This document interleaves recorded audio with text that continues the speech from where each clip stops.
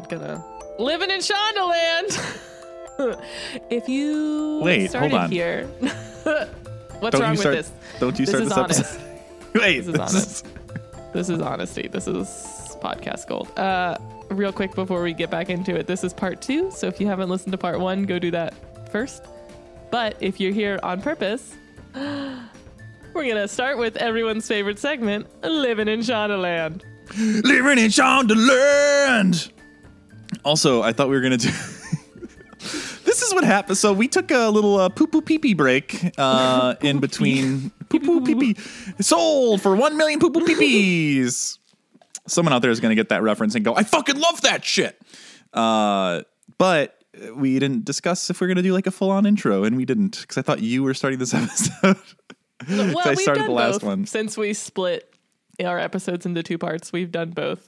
Yeah. Where we do full intros both times, and then we've done it where we don't. And this is one where we don't. So should I still put music in? us. Do we want underground music for this, or should I just... It's really up to you.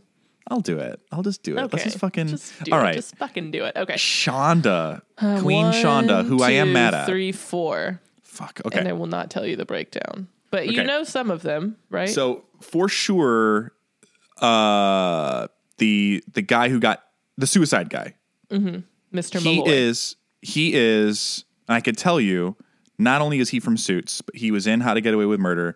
He was the initial time we meet that one girl's dad. I ended up hating her by the end of the show. Laurel. But he's the initial dad, and then they recast him. I didn't remember that, and I like looked on IMDb when I was doing Shondaland, and I was like, Jorge Garcia, and I was like, or Jorge Castillo. I was like, that's wrong. That's not who her dad was. But then it was like only one episode, and I was like, well, I know her dad is in way more than one episode. And then I was like, I also know it was that other dude, and this is the first. It was like the end of season 1. Yeah. So it was like very, very early on. He was also in... Anyways, wait, you go guess the rest of them, and then we'll do it. Okay. The guy the driver. Yes. He... So 2 out of 4. Yep. So he also, he played a bellhop in the movie That Thing You Do, which is a movie with Liv Tyler, Steve Zahn, Tom Hanks, one of the greatest movies of all time. But he was in something else, and I didn't go IMDb it because I didn't want to spoil anything for myself, but I know he's in Shondaland. I just don't remember what it was. And as soon as you say it, I'm going to kick myself for not remembering it. Well, yeah. Anyways, He is one so of them. then Jessica's father. Mm-hmm. I don't know what he's in. Oh. But he's in something. Okay.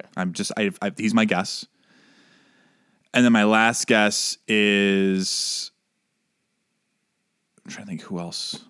Is it Jessica? Is it the girl? No, it's not. But 3 out of 4 isn't bad. One more guess.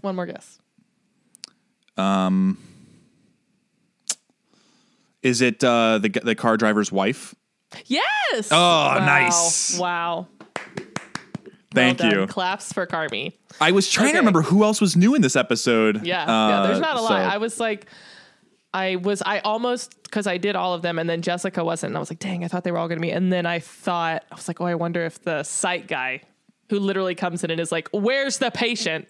But he wasn't either. That would have been a good guess too. Yeah. I would not have. I forgot about that. I would not have gotten him. But we do get the return of the security guard from Genovia. Is back in this episode. But he was already.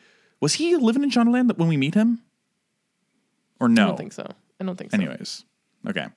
All right. I didn't even look because I was like, I would have already done this, but I don't remember. I don't think he was. Right. Because I wanted him to be, and he wasn't. Okay. So first of all, Mr. Gates, who is the driver of the car, his name in real life is amazing. It's Oba Babatunde, which is like the coolest name ever.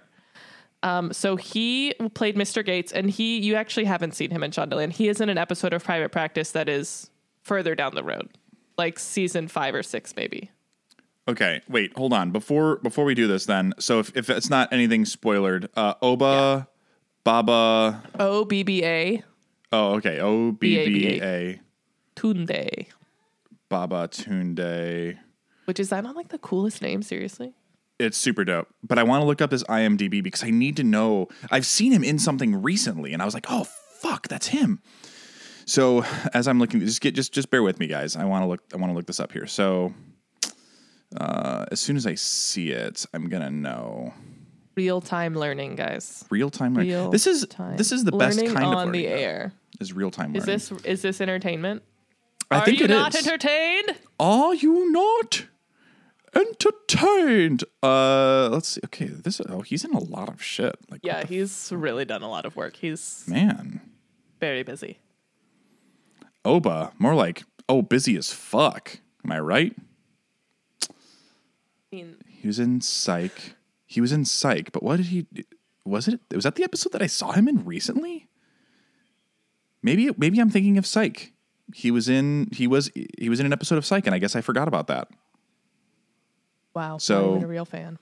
Apparently not. Terrible. So anyways, that gets us into the year 2000. So I'm going to stop looking there. But yeah, so he was in Psych and he was in year 3000. Fuck Joe Jonas, by the way. Yeah. We're Team Sophie. Are we? Yes. I need to be on this. I know nothing about it. I need someone to tell me what team I'm on. You're on Team Sophie. Trust me. Okay, Eldon Henson played Matt Smithson, so Jessica's father. He was in an episode of Private Practice that you have already seen. Do you remember when Sam had to do the house call to the robbery? Oh, that's right. Yes. I said I literally got shot. Yeah. Yeah, he's the guy. I watched that last week because I've just had it on to kind of get ready for when we actually can do it. But yeah, I actually made a note in my note list that he was in Psych. So when we record that Patreon content someday, we're doing our best. It's like, do we do the Patreon stuff or do we make sure we don't fall here? We'll get to it. Fucking, we're doing our best. You guys are great. Jose Zuniga. How do you say the N when it has the I forget what this is. The little squiggly? Yeah. Do you know how I think it's like a nya. Okay. Because it's Zuniga. Either it's like a Zuniga, like nya, like Zuniga. Zuniga. I should have looked this up. I apologize. Do you want to do some real-time learning? I just did it. Proper research. It's okay. You're doing great. I am doing amazing. You can hear I can hear Jess taking a conference call upstairs. No, I can hear Jess's conference call upstairs. Should I go interrupt her conference call like she interrupted our recording the other day? Okay, we were not recording, but she did say, she texted me. She was like, can you imagine if you were actually recording? And because she asked me, she was like, could you hear me? And I was like, yeah. And she goes, so it would pick up if you had been recording. And I just screamed down, Carmen, what's for lunch? Well, she got Buffalo Wild Wings, so I'm really excited to eat that. Tuesdays and Thursdays are the BOGO Buffalo Wild Wings days. That's the only time I'll go to B-Dubs. It's at that point, it's at least an okay value. Yeah, I don't love it because I just don't think it's very good wing-wise, quality of wings. You know what I miss? Fucking Gators. What? What's the problem? Sorry. Zuniga. That's what Zuniga. YouTube has told me. Zuniga. Cool. So, sorry. Okay. Jose. So he was in... So that is who was Mr. Malloy. So he was Jorge Castillo in the first introduction of him in season 1 of How to Get Away with Murder. And he was in one of my favorite episodes of Scandal. This is also early season 1 or season 2, where he's like the dictator in another country and his wife and kid wants to leave. And Olivia's like, I'm not going to do it. And Abby gets super mad and they have a screaming match. And then she ends up getting them out. I love that episode. I do remember that episode. Good. Was he in anything else, Shondaland? No, just those two. Okay. So wait, you said 3. How to Get Away with Murder? 3, including Grey's. So he's He didn't get Private Practice though, or Station 19. But Station 19 is still running, right? Mm-hmm. Yeah, so he's got time to get into there. He's not done Bridgerton. Oh, He's got to get the full. Is there anyone who's done the full Shonda universe? Infinity the closest Gauntlet? I think that we have is Thatcher, because he's obviously right. And he on an episode of Private Practice? He was technically in the backdoor pilot where Addison goes to LA the first time, so I don't know if you would count that as being on Private Practice. No, that's Grace. And then he was in Inventing Anna. He was in How to Get Away with Murder, Scandal.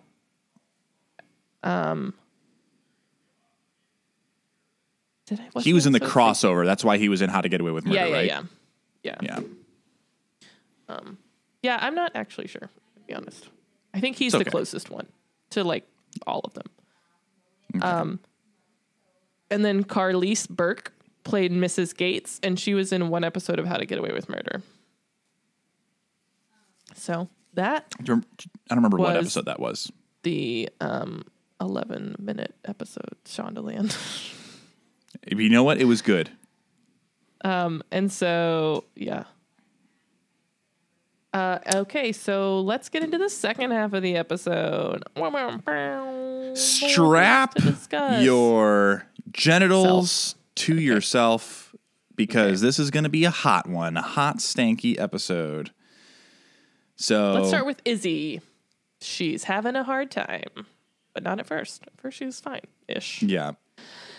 So Izzy has started chemo. It actually is one of the first things we see in the episode is her getting chemo, and Alex is sitting with her. And again, what the thing that they are giving her, they keep saying it's high dose IL-2. I don't know what that means, but they are saying that it is like more toxic than regular chemo, which obviously regular chemo is already like very intense. And this is a higher dose of this very intense thing.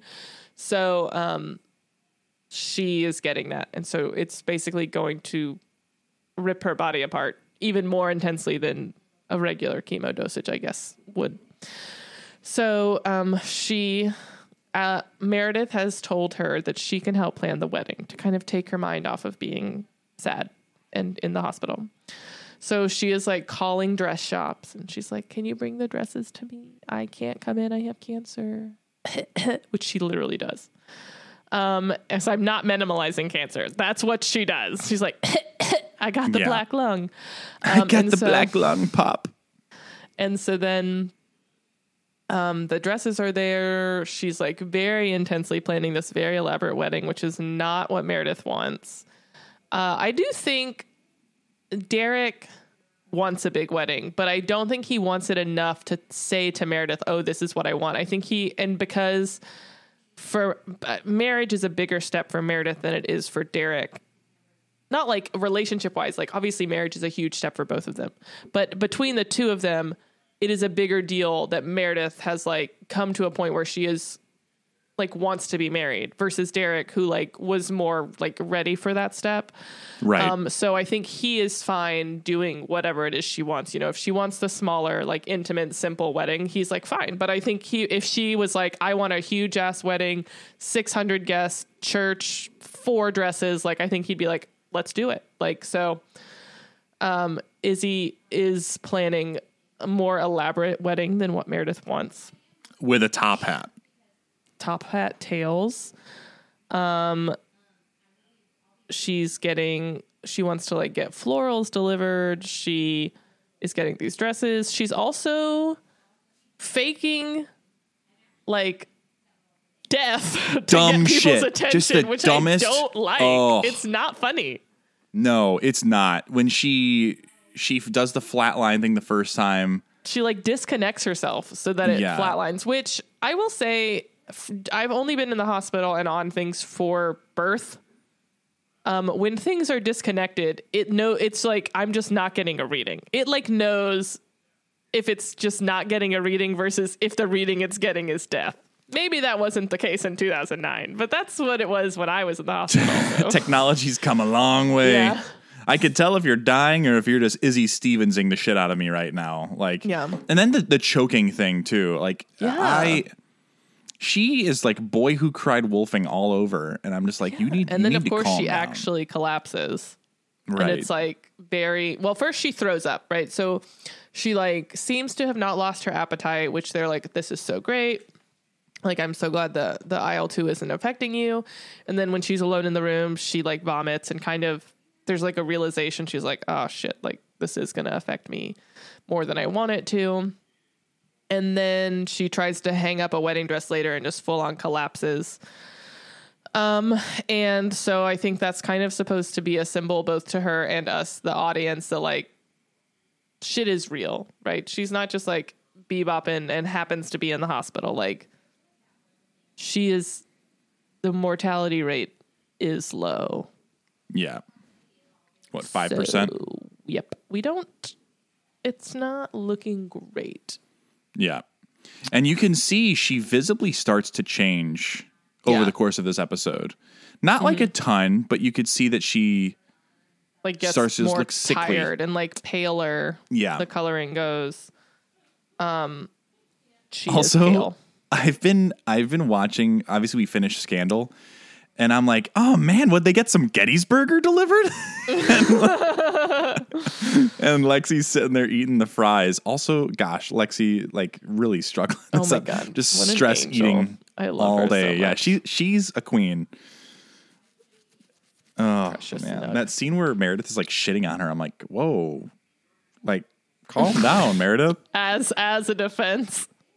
Like, you guys need to make up because look at how terrible Lexi is. She's dying. Lexi has acne now, and her ass is so fat. Like, Yeah. okay. Oh boy. We'll get there. Izzy Stevens. So, Sorry, not one track mind. Sheesh. Apparently. yeah. So anyways, Izzy is like, I feel bad for her, but also like, don't be shitty. With the faking Rule outs. of thumb. Rule of thumb for everyone. Yeah. But also that I will say it's a little on Meredith. Don't tell her that she can plan the wedding and then avoid her. Like, Right. go do it. Like, commit or don't. Like, that's on you also. Also, I don't know what you thought was going to happen when you told Izzy she could plan your wedding. Like, think about what we know from Izzy in the past. Like, she goes all out at like Christmas, at Thanksgiving, like all the time. She's all in. Okay. Like, we know this about her. This is on you. You made this call. Yeah, Meredith, she finally goes in there and she's getting her to try on all of these dresses. And they're like the typical, like giant, poofy princess, like ball gown dresses. She looked good in them. And I also want to say, them, yeah, this is probably the best episode that Meredith has ever looked. I was just like, every scene that she was in, I was like, for sure. Dang, girl, you look good. Even the opening scene where she's in bed and she's looking at the ring, and I'm like, dang, Meredith, you look good. You look good, girl. Yeah. I will say this about wedding dresses, and if you are in a stage of life where you are wedding dress shopping or will be one day, when I went wedding dress shopping, I had a really good bridal consultant who, like, before we started was like, here's the thing about wedding dress shopping. Even if you don't like the dress, it's a wedding dress, so you're going to like look good because it's a very formal, beautiful gown. So it's easy to get lost in like, oh, they all look good, I don't know what to choose, or like, oh, they all like start to look the same. It's just, you have to kind of go into it with a mindset, and it's hard if you like don't know what you want. Anyways, I could talk about this for an hour, but it's just like what you, to your point, like, yeah, she looked good in all of them, but that doesn't mean like, you know, it's a dress that Meredith should get. I think the one they ultimately choose of all the ones shown makes the most sense, because it's like, it's not as big and poofy, but it's still like really first of all, that thing would be so heavy. Yeah. Like, it would be so like, beaded dresses are beautiful, but like they're like 20 pounds. Like, for it to be that sparkly, I mean, it does have straps. So at least there's that. Because Kelly, when she got married, it was strapless, but she had straps added on because hers was beaded, so it was very, very heavy. I remember like the day after I was putting it on in the car, I was putting her dress in the car, and I was like, how did you wear this for like 15 hours? My God. Well, you know, when you talk about physics, the straps help disperse the weight out to more pressure points. Like, so it actually crazy. feels. Also, speaking of weddings, I just want to do a quick shout out. I was chatting with our friend Becca, and wanted to shout Becca out. You know who you are, Becca. She's getting married in about 8 weeks. So, wow, congrats. Yeah, we were talking about some of the Patreon stuff, and she's like, I'm getting married in 8 weeks, but also like there's 10 Patreons that I'm considering, and Gray's is on that list. And I was like, oh, okay, cool. Well, I don't, whatever you do, like, first off, respect. But more importantly, we're with you when you get married. Yeah. In your heart, Please. Not physically. We didn't get invites, but it's okay. That's okay. That's okay. Yeah. So, sorry, I'm getting distracted. What was I talking about? Izzy's planning the wedding. She collapses. She collapses and she's alone. Tyler's there and he's like, "You want me to get anybody?" And she's like, "No." And then she collapses. And then after collapsing, Christina's like, "Oh, this is, your blood pressure is 92 over 78, and she's like, "That's good." And Izzy's like, "No, it's not. Don't lie," which it's not good. Blood pressure is supposed to be 120 over 80. So mine's like, 92 is low. That's bad. Like 600 over 400. That's bad. You should seek medical attention. That's like one thing. My blood pressure is almost always like spot on. It'll be like 119 over 79. Like I have very good blood pressure, except when I'm in labor. Then it's bad because I don't like pain. So my blood pressure goes very high. But then they won't let me leave the hospital until it goes back down. And I'm like, well, there's a lot happening and I'm very tired because I had to birth a human. Yeah, I don't even know what my blood pressure is. I need to find a PCP is what I think I need to do. I also need to do that because I asked my doctor to test my hormones and he was like, "No, I'll test your thyroid." And I was like, "Thyroid is fine. I need to test my hormones." And guess what? My thyroid was fine. If you're a doctor, or which we both are. We both are, but I don't practice, so I can't answer this question. Right. If someone asks you to run or just to order a specific test, can someone explain to me why they won't do that? Like, what does it harm them? I'm the one that's going to get billed for that test being done. So I don't understand why they're like, "No, I won't do that." Yeah, like, I just want to know. Because Jessica had the same thing. And where she was like, "I would like you to test my hormones." And they did like a very, very like, they did like the minimal testing. And they were also like, "We'll test your thyroid." And they didn't even run a full thyroid panel. Yeah. Yeah. It's my thing that frustrates me about that is like, what does it hurt? Just you're going to bill us. You're going to bill us fucking anyways. Run it through the insurance. You're already taking my blood. I will pay for it. I don't understand. Someone explain it to me, please. Anyways, okay, that's a time. American health system is garbage. Okay, so Izzy's blood pressure is bad, and then Christina is talking to her, and they're like, "Listen, like, like, what did you think was going to happen? It's bad news bears." Yeah. So Izzy says, "All I wanted to do today was flip through magazines and call caterers and make Mare try on dresses I knew she'd hate. I thought it would be fun or funny. I thought I could be the same person I was when I woke up this morning, but I'm not. I'm just another patient trapped inside a sick, dying, cancer-ridden body." And when she said trapped inside a sick, dying, cancer-ridden body, it really reminded me of Denny being like, "I'm a horse of a man trapped in this like fucking awful body." Yeah.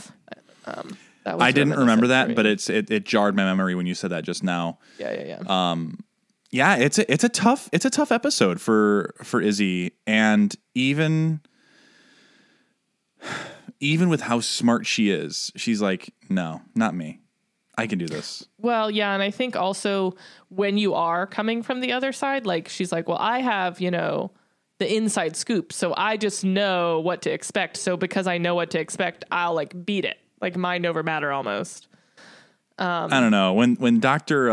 Swender was like, she's going to be begging to have death. She's going to wish she was dead. I'm like, oh gosh, bleak.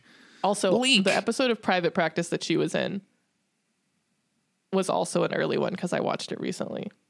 And it was like she her and her husband were there getting fertility tests done, and she like told Addison and Naomi to tell Ray, her husband, that they couldn't have a baby because she thought she might have Huntington's disease, but she had never gotten tested, and then she did, and she did have it, but she was like, I'm just going to leave and not tell my husband. And they were like, maybe don't do that. But she wasn't playing as Dr. Swinder. No, she was Angie. breaking all the rules with these universes. Just wait. It gets so much worse. Goodness. I don't know. So far, the worst one is Paris Geller. Paris, what's her last name? Geller. It is. No relation to Ross Geller, though. Ross and Monica. Yeah. Paris Eustace Geller. Eustace nuts. So all right. the only time I was actually really annoyed with Izzy this entire episode, I was mad at her for the faking of the death thing. But when she said caterers don't do buffalo wings, you can go suck on a nut. Get the fuck out of here. And Meredith's like, I wanted a hot wing wedding, and she's like, ugh, no. I'm like, who cares? Hot wings are great. Cater the hot wings. Caterers will do most anything you ask them to do. Yes. Just find a right caterer. If I was in a season where I wanted to have hot wings at my wedding, I would have had hot wings at my wedding. We did tacos for the after. Well, yeah, exactly. The way you guys had that was like the late night munchies food. Yeah. Not that there was weed at your wedding, but like the drunk munchies. Right. The drunkies. The drunchies. Drunchies. There you go. That could have easily been hot wings. Yeah. Well, with no worries. The only thing that I could maybe see Izzy's point, which she didn't articulate it well, so I'm not going to give her this benefit of the doubt, is hot wings are like really messy food. There's no graceful way to eat a hot wing. In a wedding dress, I would be petrified to eat hot wings. Yes. I don't Unless even you did a wear red white dress. shirts most of the time because I cannot be trusted. Yeah. Yeah. I as an Italian, I try to not wear white shirts because of the sheer amount of pasta that I'm eating at all times. Right. So, yeah. Anyways, I was just really annoyed with that. I'm like, get the fuck, like, Izzy, shut up. Like, and usually I'm on your side. And then she's like shitting on grocery store cheese trays. Grocery store cheese trays slap. Okay. She's never been to an Aldi ever, apparently. Exactly. Man, I could fucking make a stunning charcuterie from Aldi. Oh, absolutely. They have on a budget. they have a whole like shelf now that's like, are you making a charcuterie? Look here. And I'm like, I will. Thank you, Aldi. There was a gourmet little tiny pickle jar that they had a while back, and it was made with like peppers and like onions, like spicy pickled, and it was like nice. So it was good. I haven't seen it since. That's the thing with Aldi. They'll get you hooked on something, and then they'll be like, we don't make this anymore. And I'm like, I still got my habanero pickles from the carpet store though. Oh yeah, yeah. Have you eaten any? Yeah, they're in the refrigerator. Okay. I'll go in and I'm savoring them. I like do one at a time. I just wanted to make sure you had eaten some. The good thing about pickles is they last for a while. Yeah, I also have the olives with the jalapeno and the garlic stuff. Do you still have the moonshine? No, I finished the moonshine. Well, that's a lot of moonshine. Listen, Jesus, the one your dad gave me. Yeah, we finished that. Nice. Then it was passed around between a lot of people. It was okay. Good. I'm glad that's meant to be enjoyed. It was like in Brooklyn Nine-Nine. You know how Boyle's Nana, they have the sourdough and it just yeah. You know, it's a self-sustaining dough. I think we could have made a sourdough with all the germs that were actually passed around on the tip of that mason jar. But the moonshine killed it, I'm sure. Sterilized it all. That's thing probably was true. Like 600 proof alcohol. It's real moonshine. We don't fuck That's around real here. fucking moonshine. Okay. So yeah, Izzy, anything else to say about Izzy? I mean, it's just a bummer. Like, she's just sick. She's just fucking really sick. It is a bummer. I'm keeping with my prediction. She's going to die in the finale. Okay. And also, I do want to point out, Meredith looks good with a side pony and that last dress. She does. Looks really good with a side pony. I also made that same note. Like when she pulls the side pony with the last dress that they end up picking, so pretty. Yeah. And her hair is like a little bit curlied. It's so nice. Yeah. She's very pretty. Yeah. And when...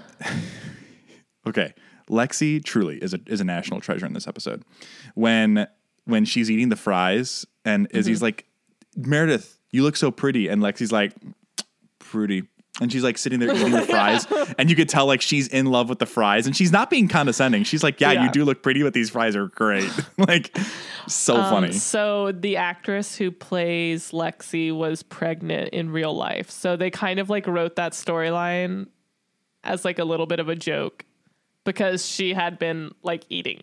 She had been joking about eating a lot because she was pregnant. So they were like, well, like we'll like write that in as a joke. And she was like, okay. Is she pregnant with someone on the show? Did her and Mark date in real life? Who is her husband? I feel like her husband is someone famous though, but I could be wrong. I also think she lives in Canada. What's that about? She's so pretty. Who? Nathan West. Oh, no, I don't know him. Is he related to Mayor Adam West? Yes.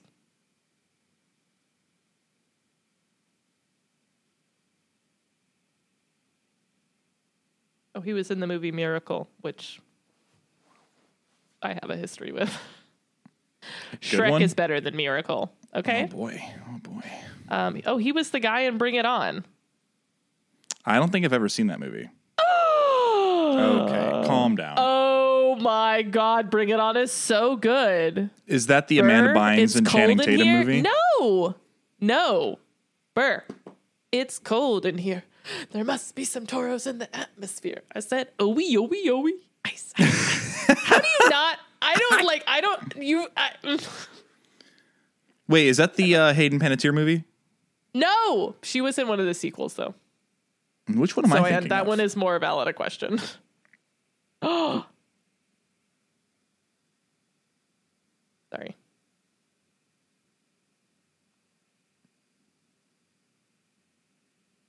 Okay. Yeah. Anyways, so now that we've gone down that rabbit hole, this is unhinged. Everyone berate Carmen for not seeing Bring It On. Or just give me a pass. Like, when or be nice to me. I don't understand. Whatever. Okay, so so Lexi is stress eating because Derek and Mark are still fighting. And they are really putting her in the middle of it. Like, it's unprofessional. They are fighting over the best course of treatment. So they're treating the driver who was injured in the accident. And there's like an argument because of the way his eardrum was ruptured and the way his skull was fractured. There's an argument over who needs to do what first. And they do the surgery like simultaneously in the end. But they're like really putting Lexi in the middle. They're like, which one do we need to do first? And he's like, this one. She's like, wrong. I'm like, oh my God. And then Dr. Gray, Lexi. Oh my God, leave her alone. Yeah. And then she's like, you're both good. Shut you're up. Both brilliant surgeons. So That's she's so eating the toast in the morning. Then she's eating like Skittles. Then she's eating a Butterfinger. Then she's eating the French fries. Then she's eating a Twinkie. Like it at first, like the toast makes sense. Like you're eating in the morning, right? Like breakfast, you know, toast to some is breakfast. And then she was like, when there was the car crash and they're running up to the ambulance and she's like, she popped something in her mouth. And I was like, is she on drugs? Is she Dr. Housing right now? She wasn't. Spoiler alert. No, it was just candy. So, but when I realized she was stress eating, I was like, oh yeah, like that makes sense. This is a lot. There's a lot to handle. And also, Mark and Derek aren't making it easy on her. Like that tension when they first walk in. Making it more difficult. Yeah, for everyone. So, but yeah, she's very funny. I really enjoy her. She is really funny. And so then she tells Meredith, she's like, please talk to them. Like, I'm going to die if you don't talk to them. And so then Izzy releases Meredith from her prison of dresses to go talk to them. And Meredith goes and yells at them. And she's like, you're getting married. This is supposed to be a happy time. Like, you're supposed to be, or you should be the best man. Lexi says that to Mark. When he said that the thing. chief was going to be the best man, I almost lost my fucking mind. They really brought back the Meredith hating the chief storyline in this episode. We have really not seen it since like the end of season 4 when Meredith was like in the therapy and she's like, Ellis tried to kill herself because of Richard. And then she confronts him about it. And then like, there's really no interaction between the two of them. And then right now they're like, Meredith hates the chief. It's like, okay. It's thick. Mm-hmm. Thick. Meredith says, before you guys go in there and start cutting on this patient, you need to apologize to each other. If not for the patient, for Lexi, for me or for Lexi. Look at her. Her face is breaking out. Her ass is humongous. And she says, it's true. I had to get the scrubs with the elastic waistband. Meredith says, if you don't apologize right now, she's not scrubbing in. And Lexi says, I won't, and you can't make me. This should be a joyful time. Your best friend is getting married. You should be the best man. Derek, the chief, will be my best man. Meredith, what? Lexi, is my ass really? Lexi, could you excuse us? And then Meredith's like, the chief. And Derek says, the best man is my choice. When are you going to let go of the grudge you have against the chief? And then Meredith has a very good moment of growth. The greatest comeback of all time. Also, Derek, the man had an affair with my mother, broke up my parents' marriage, and basically destroyed my childhood. Meanwhile, you've been best friends with Mark for 20 years, and you're willing to throw it all away over nothing. So don't talk to me about holding grudges. I'll get over mine when you get over yours. Mic fucking drop. I mean, she's right. Yeah, she is. You know what else she's right about? We need to take like 2 seconds. Small break to hear from our regional sponsors. Yes. We'll be back after these messages. One of the best things about finishing a great book is knowing that you have another one ready to go in your to-be-read pile. With Book of the Month, you can make sure that your to-be-read pile stays stocked and ready to go.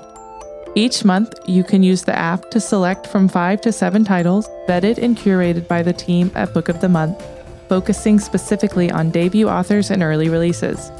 If you can't choose just one, you can always upgrade and add more from your selection. And if that TBR pile starts to get a little too tall, you can skip as many months as you need to give yourself a little extra time to catch up on what you have. Personally, I am a huge fan of suspense and psychological thrillers, so I was very excited to see multiple books on the selection list for May that fit that description. I selected 2 different titles, both of which are set in Washington State, just like our favorite show, Grey's Anatomy. I thoroughly enjoyed The Return of Ellie Black, the first thriller novel from Emiko Jean, and have Middle Tide by Sarah Crouch ready to read on my road trip next week. Right now, you can sign up for Book of the Month and use code PETALS to get your first book for only $5. That's code PETALS, PETALS, to get your first book for only $5. Watch out for that blue box at your door and get your TBR pile stocked and ready.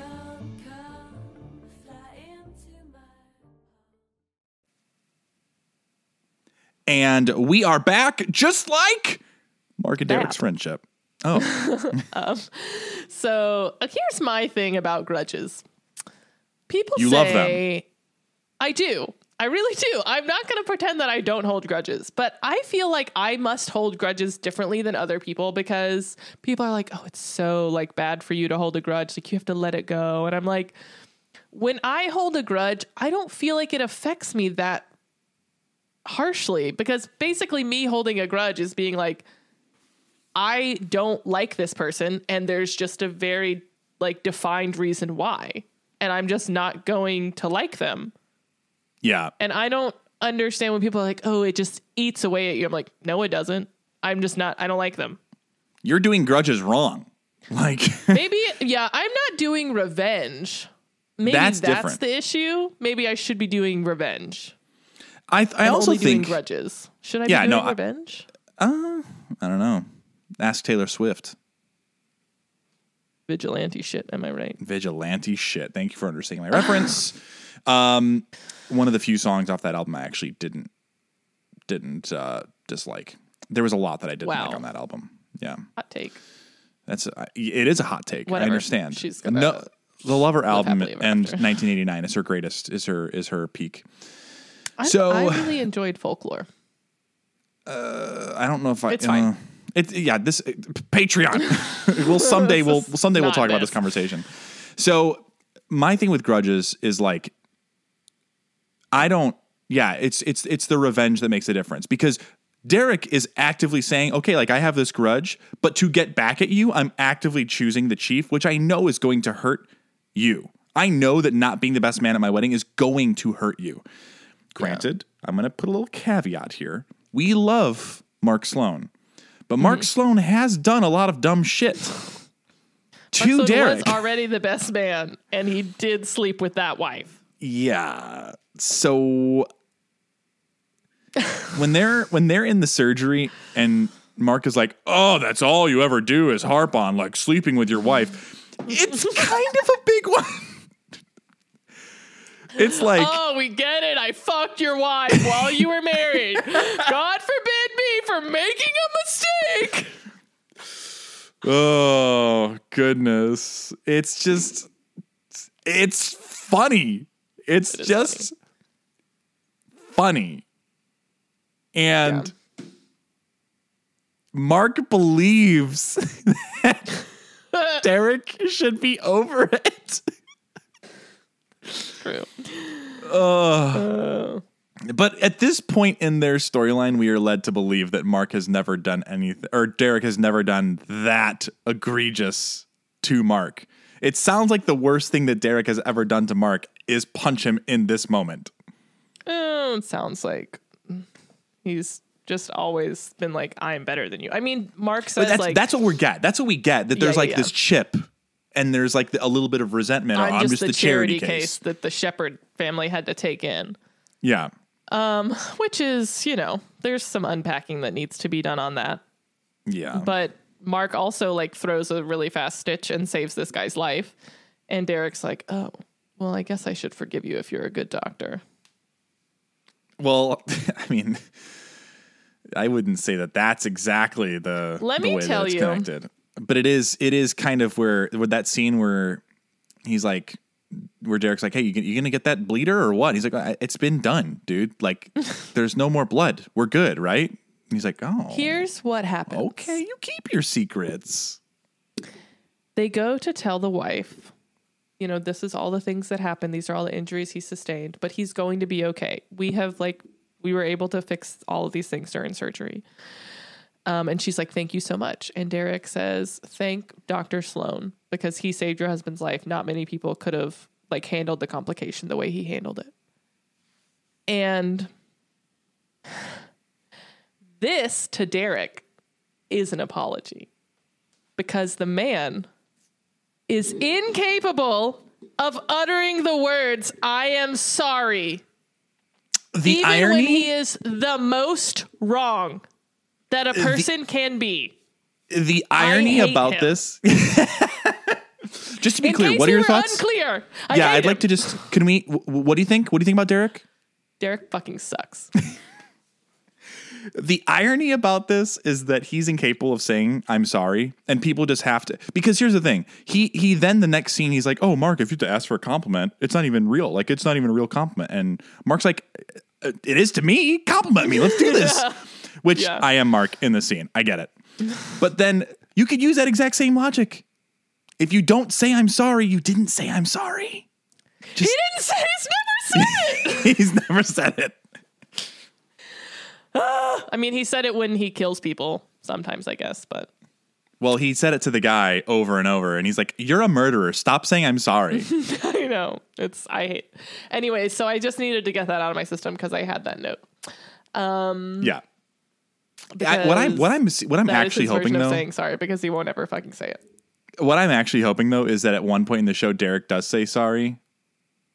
If he does, I will say, I'll keep account. I'll be like, look, guys, it only took however many episodes to get an apology out of this man. Well, we're getting to over at 100. Maybe that's how they celebrate the 100th episode. Yeah. And it's for like something stupid, right? It's like, oh my gosh, I'm so sorry I tripped over your foot. Mm-hmm. That's it. That's all we get. 19 seasons. So anyways, he does the back and forth when Mark is like, oh, that's the first time you've ever given me a compliment. He's like, it wasn't a compliment. It was a statement of fact. Those two things are not mutually exclusive. I hate this man. Like, I hate him. I hate him so much. Like, don't be a dick. Just be nice to him. He's like, thank you so much for that compliment. And Derek's like, it wasn't a compliment. What? Just say you're welcome. But that's the catalyst. The not compliment is the catalyst to them watching the rest of the game. Drinking beer together, hanging out. Best buds again. Yeah, they're friends again. You're not compliment. Also, the scene with Meredith and Lexi at the table at the end of the episode, like when they're in the kitchen, is another scene I love. This is a really good Meredith episode. Like, as much as really I say, good. like, Really it was good. unrealistic of her to like think she could ask Izzy to plan the wedding and then like also want it to be small. I think it's a good for growth, like with the whole thing about the chief. And then, when she's sitting with Lexi and Lexi's like, oh, I'm so sad I didn't get to see you in the dress. And Mary's like, well, you will. And she's like, how? Like, if Derek and Mark don't, make up. And she's like, well, you're my sister. You're going to be in the wedding. And Lexi's like so excited. She's like, I'm going to be a bridesmaid. Like, it's so cute. And the fact that Meredith has gone from being like, what do you want Dark me to do and about the fact that I have stormy. a sister, to like, I want my sister to be in my wedding, is such a growth. And like, she's done it, on her own, and it makes sense. It tracks with what she's been through. And I love that arc for her. It's times like these that I have to remind myself, Ellis is dead. Susan is dead. Thatcher's maybe on the brink of death, drunk somewhere. Like, and Lexi has another sister. And a niece or a nephew, right? They had a kid. We just don't talk about that side of the family anymore then, I guess. No, not really. Yeah, it's okay. Also, so Meredith had a couple of good scenes in this episode where she's like, I'm not a church person or a ring person or a white dress kind of bride. And then Derek's like, well, can you be a getting married in the field naked kind of bride? Because like I can make that happen. And she talks about the cancery eyes when she's talking about Izzy, I can't go in there and talk about her cancery eyes. So yeah, good episode for Meredith. I also do want to circle back to the scene where Weber is like, hey, I hear congrats are in order. And she's like, what? What do you mean, congrats? She's like, she's like, why does he even know we're engaged? And Derek's like, I have a friend. First of all, even if neither of you told him, no one in this hospital is keeping secrets. Okay, Yeah. Everyone would know. Like, it's all over the place. This hospital does nothing but operate and gossip. Yeah, that's it. He would know. Because they'd be gossiping while operating, which is what happens. What are your thoughts on her being like, I don't think I'm a ring person? Jessica and I don't wear our rings almost ever anymore. I know, it's wild to me. Well, for me, there was always like this, because I would take it off at work and I would leave it next to my computer and then I would forget and then I would lose my ring. So I just don't like wearing it. So instead of risking losing it, I just keep it at home. But I would do like a necklace with my ring on it. I would do that. Would you get like a different ring that you maybe don't dislike wearing? Like, have you tried like the silicone ones? Michael got one of the silicone ones to wear when he works out. No, I just don't like anything on my hands. You're a weirdo. It's my guitar. What if something happens? They're my guitar playing fingers. And that ring finger on my left hand is one of the most vital guitar playing fingers. What if something happens and someone thinks you're not married? Well, then I politely accept their advances and then tell Jessica afterwards. Okay. Good to know. No. No one has, everyone knows. It's the first thing hi, I'm Carmen. Nice to meet you. And I am married. Happily. With a baby girl. Happily, just so you know. Not dying of Tay-Sachs disease. And I'm not crying about it still. And yeah, it's just, why did you take it off at work? Because I was typing a lot. Is this all your works that you've had since marriage? Like every job that you've had? Yeah, the last job. Well. Oh, okay. And Disney? And Disney, Rock'em, Sam's Club, Lucid, Dick's. Interesting. You did lose it once, but you haven't lost it for real. Well, I lost it in the house. It was in the house. Yeah, you lost it in one of the moves, but it was not gone forever. And then you found it. So you haven't, when he says he lost it, he didn't like lose it for real. Like he has his wedding ring. Yes. He just doesn't ever wear it. I've only lost my AirPods. I got a new one.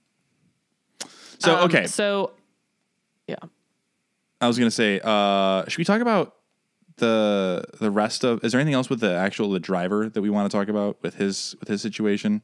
I think we kind of covered it in the last surgery. When he goes on his, like, I was just driving to the bank, like, who does this? Like, I was just trying to, and this, I had to read a book in high school, and this reminded me of it, where a girl, like, I think she tries to commit suicide by running her car off the road, and she is unsuccessful, but she knocks over a stop sign when she does it, and then, like, because of that, there's then a fatal car accident at that intersection, like, a week later, and it's, like, her coming to terms with the fact that, like, that's her fault, and she was just trying to, like, she was trying to hurt herself, but she inadvertently hurt, like, a lot of other people. Yeah. So it kind of reminded me of that, and it's just, like, yeah, with the Mr. Malloy storyline, like, that's an interesting way to try and do that because, yeah, you, A, were not successful, and B, you, like, caused another person a great deal of physical and emotional harm. Yeah. Because and imagine also, if you were like, successful. If you are successful, then that person has, like, is going to feel responsible. Like, that's fucked up. Like, that's like, that's a hard, like, I just don't even know what you would, like, how do you come to terms with that? So I don't know. That's just, like, I feel bad for him. He's just, trying to go to the bank. And then obviously, Owen's in therapy, which we love. We love to see Owen finally start with the comeback of Dr. Wyatt. Didn't I predict that he was going to get into therapy? I think so. I think you did. Thank he God. needs it. He needs it. They all do. And so he's in therapy trying to say it's not about what happened at war, which, like, it's not only about what happened at war, but it's absolutely related to what happened at war. Like, if you go through a trauma and you don't process your trauma, then other things in your life are going to be related to that trauma. And the therapist's whole thing is, like, you have to acknowledge and be able to, like, name your emotions, because you can't deal with emotions if you can't even say what they are.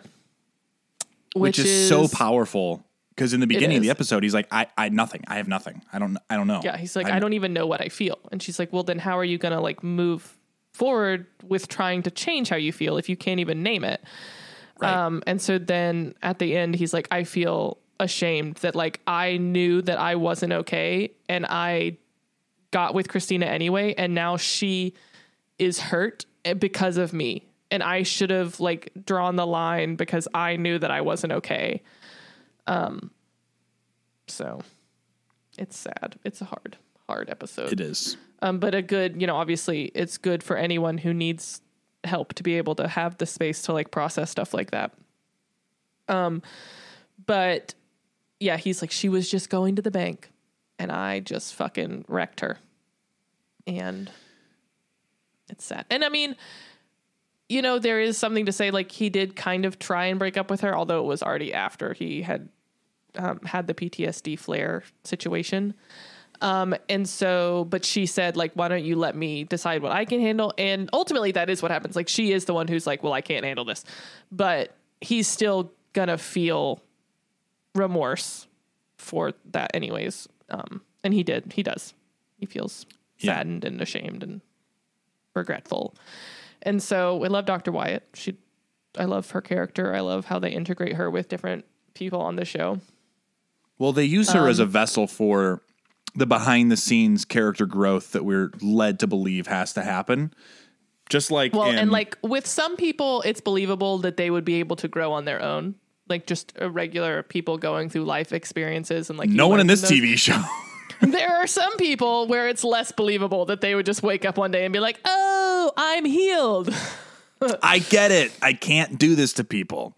Right. So it does make, and again, I'm a firm believer in like everyone should have therapy because even if you like don't feel like you have any grand traumas in life, it can just be good to have like a unbiased third party to like talk things through, and just kind of have an outside perspective on different situational analysis. Yeah. So yeah, I like that he goes through the beginning of the episode not being able to name his emotions, and he ends with, "Okay, I get it now. Mm-hmm. I caused this wreck."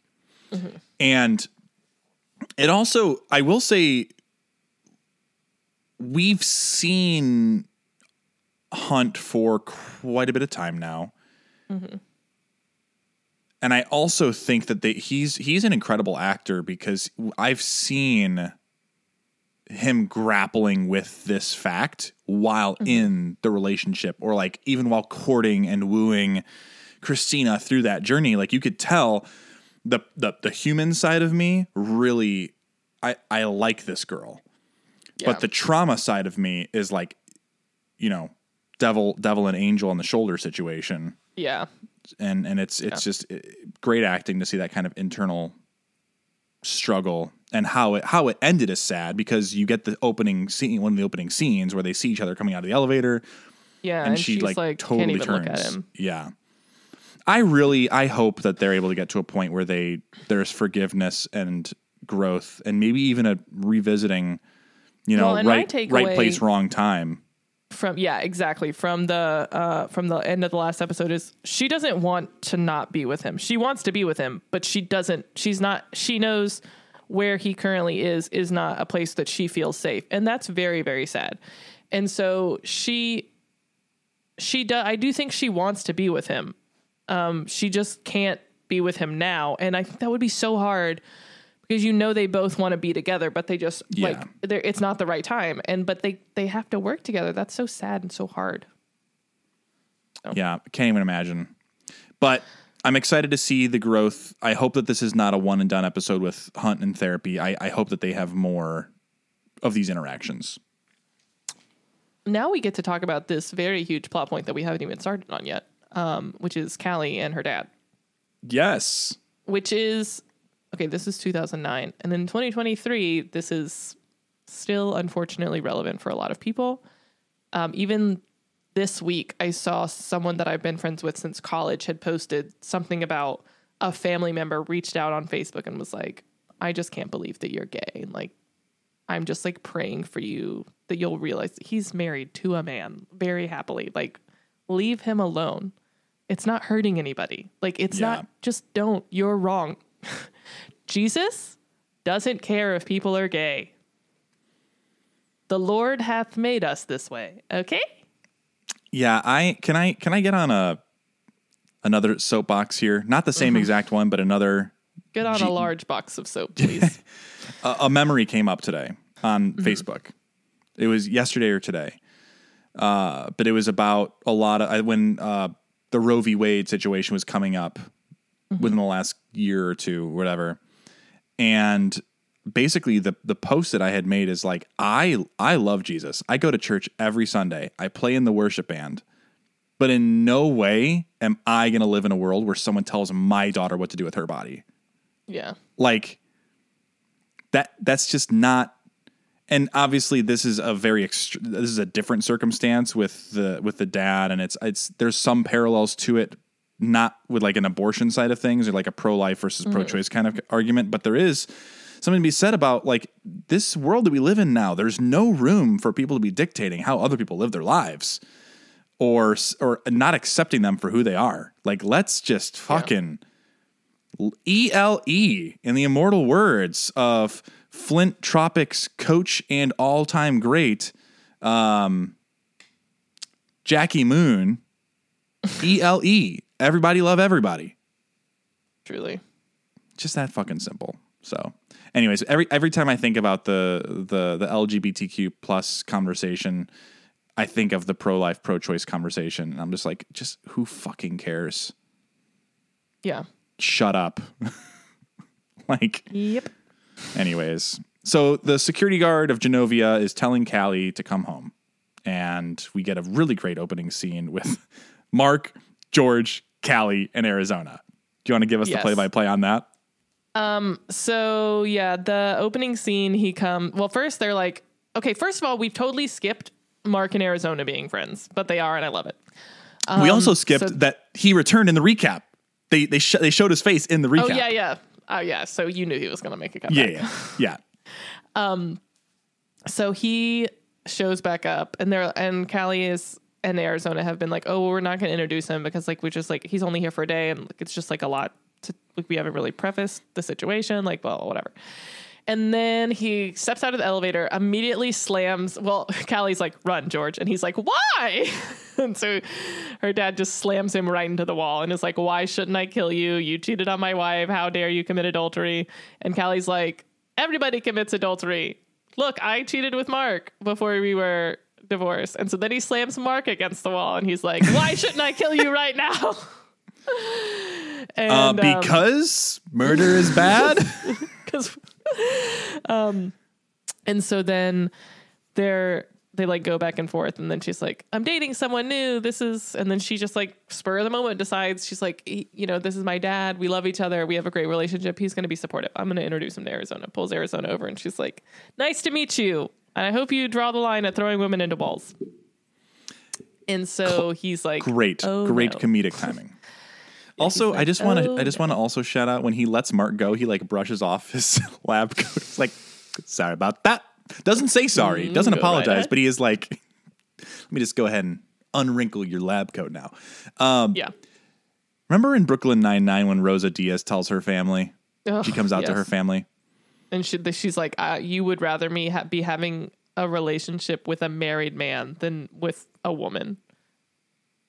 And she's like, well, your worst fears are true because I am gay. It's insane. But I love the scene where Callie's going in and out between speaking Spanish and English, and Arizona's like, yes. I can't help you I don't here. I don't. And so then she calls Mark in, and she's like, I don't speak Spanish, and also like I have to go take care of like all the small dying children. And so then Mark's like, hey, stop speaking Spanish because I don't speak Spanish. And so she's like, my dad told me that he's gonna take me home. And he's like, well, just don't go. And she's like, no, you don't understand. He's like always supported me. He's given me so much. Like he's given me this trust fund. He paid for my med school and my undergrad and all this stuff. He's never wanted me to worry about anything. And Mark's like, that doesn't, just because someone supports you doesn't mean they respect you. And you need to tell him that. And that is powerful. Honesty. Impactful and correct. Yeah. And I think he kind of feels that. You see that reflected kind of in the surgery with Derek, where he's like, I'm always just going to be the charity case. Like, you'll never like see me as a real person. Like, I'm just going to be this charity case that your family took in. Yeah. So yeah, I think that does kind of resonate with Callie. Cause I think her and her dad, I do think that we're meant to believe they have a special bond. But we only see so much from this side of, the story. And he lives in Miami, I think is what they say. So he goes to the chief and he's like, I'm going to tell him that like, I'm going to take you home with me and you're going to live with me and your mom and you'll work at this hospital in Miami and like, it'll be great. And she's like, what is happening? And then he goes to Weber and is like, how much can I pay you for the, I'm going to go ahead and buy my daughter back my from child? You. Yeah. It's a weird vibe. I mean, what does he phrases do? It as like, I don't know if they ever say, but they say that Callie is an heiress. So Genovia pays well. Yeah.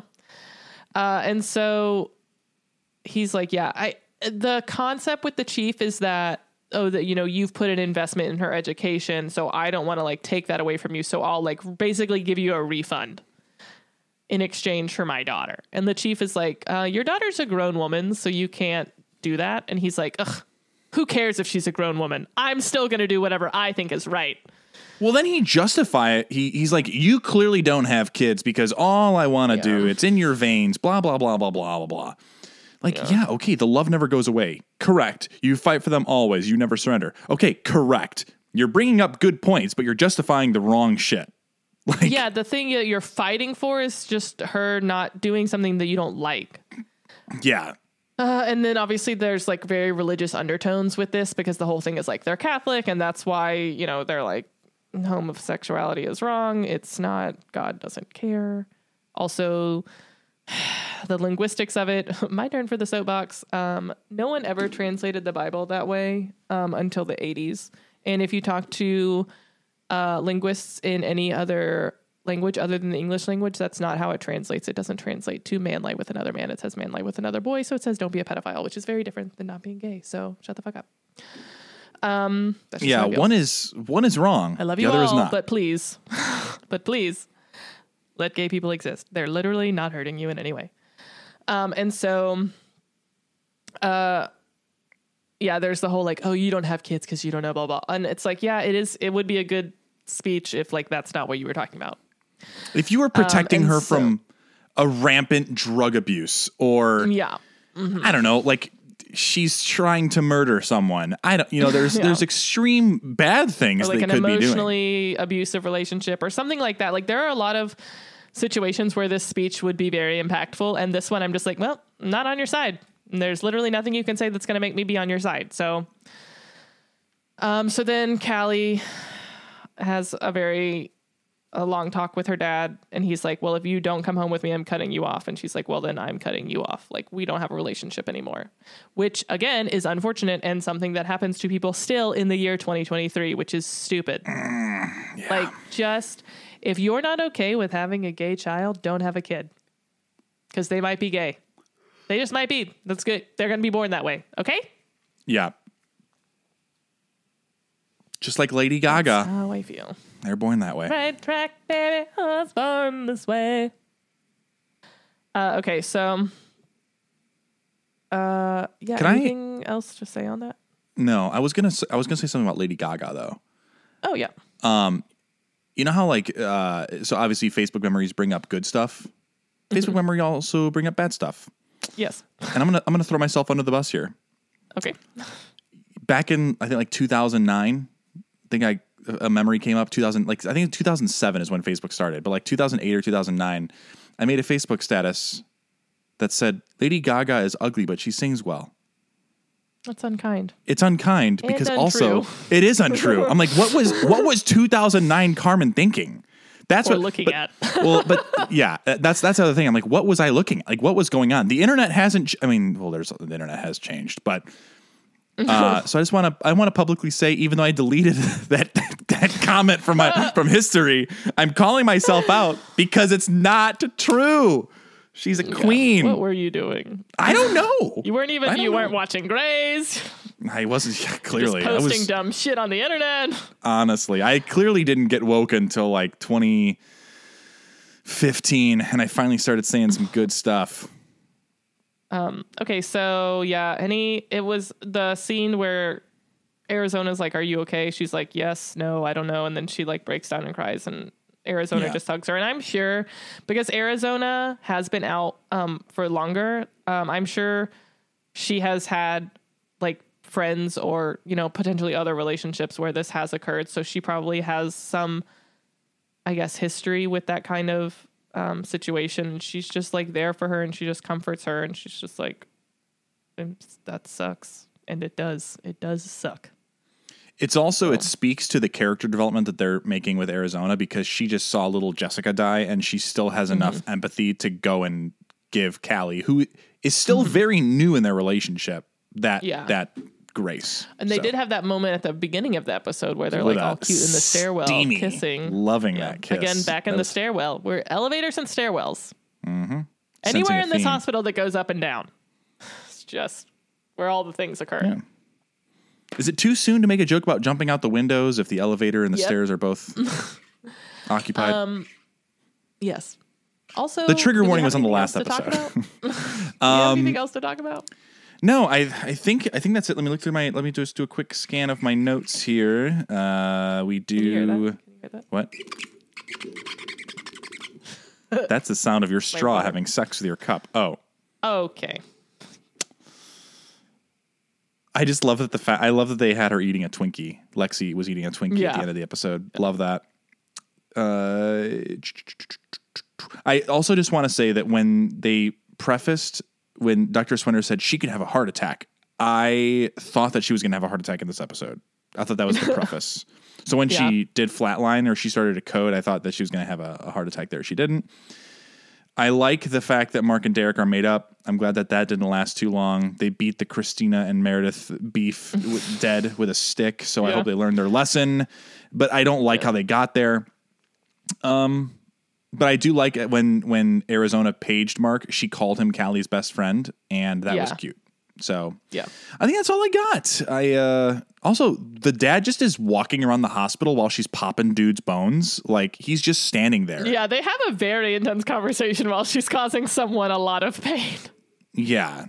So I just wanted to call that out. Cracking the dude's legs into place, and he's like telling her the business. Anyways, that's all I got. Anything you got? Any notes that you had that you wanted to go over? I think that's it. I think I got all of mine out. I think I mentioned all at the very beginning when Mark and Derek are arguing and the patients are also arguing as they're coming in from the ambulance, and the one guy is like drunk and the other patient says liar, and then Mark says pathetic and Derek says ass because they're like also going at it while the patients are going at it. That was funny.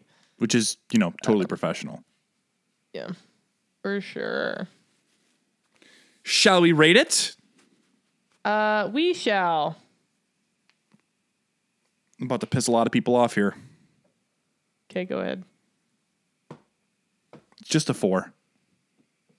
Well, I think mine was like a 3.8, so I'm right there with you. The thing for me... It's an episode. Things happen, Yeah. I will say...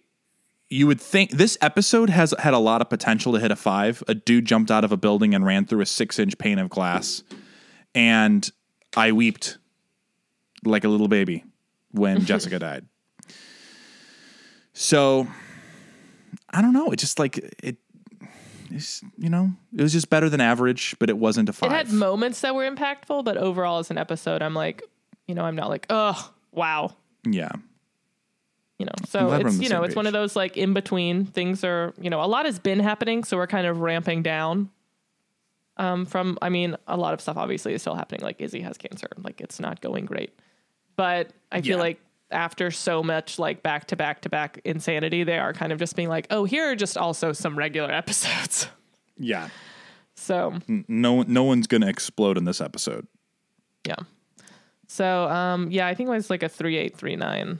If I had to say. And so predictions, you said Izzy's going to die in the season 5 finale. Yep. You had previously said that Derek and Meredith's wedding was going to be in like season 7 or 8. Where do you stand now? It's a good question. I think I'm trying to put my mind into the writers to make this prediction, but I think if I was writing Izzy's character and the friendship group, if they still kill Izzy off, which I do think happens, they're going to know that she's not going to make it, and they're going to do the wedding so that she can be there. And then she's going to die after they get married. Okay. So season 5 finale? I think I'm going to bump this up to before Izzy dies in the season 5 finale, they'll get married. Okay. Or Izzy dies unexpectedly. No, I'm going to go with my prediction. They're going to get married in season 5. No, they got to break up. They got to. I don't fucking know. Come back to me. See the season 5 finale. Okay. No, I need to make a prediction. I predict that they will not get married, or no, they get married. They get married. Okay. This is hard. I've not seen this show, you guys. In case you haven't heard, that's the premise of the podcast. They get married in season 5 before Izzy dies in the finale.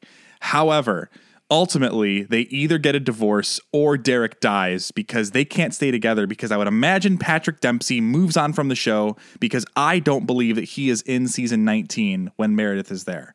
So they either get married and then something happens to Derek, or they don't get married. Or it's a fake wedding and they just want Izzy to be there. Okay. What about George? George goes into trauma, like we decided, and him and Alex do become friends. Okay. What about Christina and Owen? Christina and Owen will get back together after he is healed. But they do not end up together. They don't end up together. Mark and Lexi. Mark and Lexi, they're going to get married. And it's her baby. It's his. Well,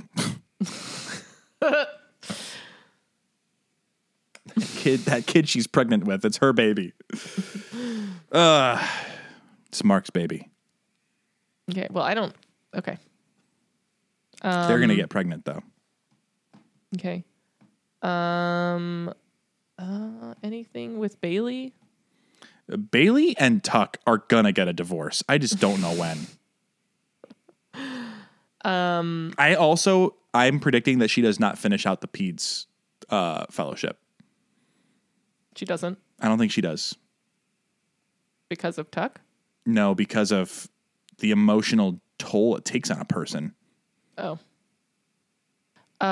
Or she finishes the fellowship and then goes back to general surgery. Okay. Anything else?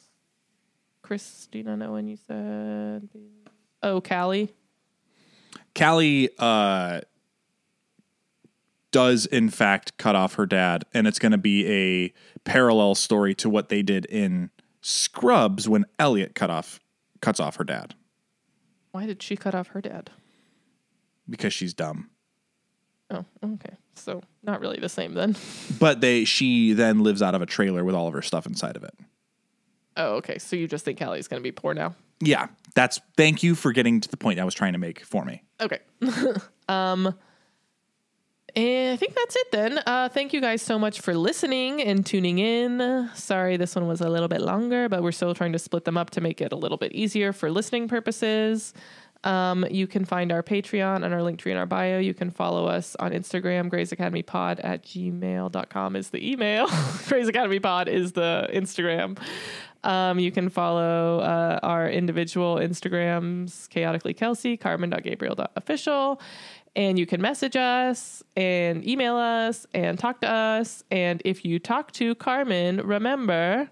no spoilies. And if you run into me at a grocery store and go, I recognize that voice. You're the voice of my favorite Grey's Anatomy podcast, Grey's Academy.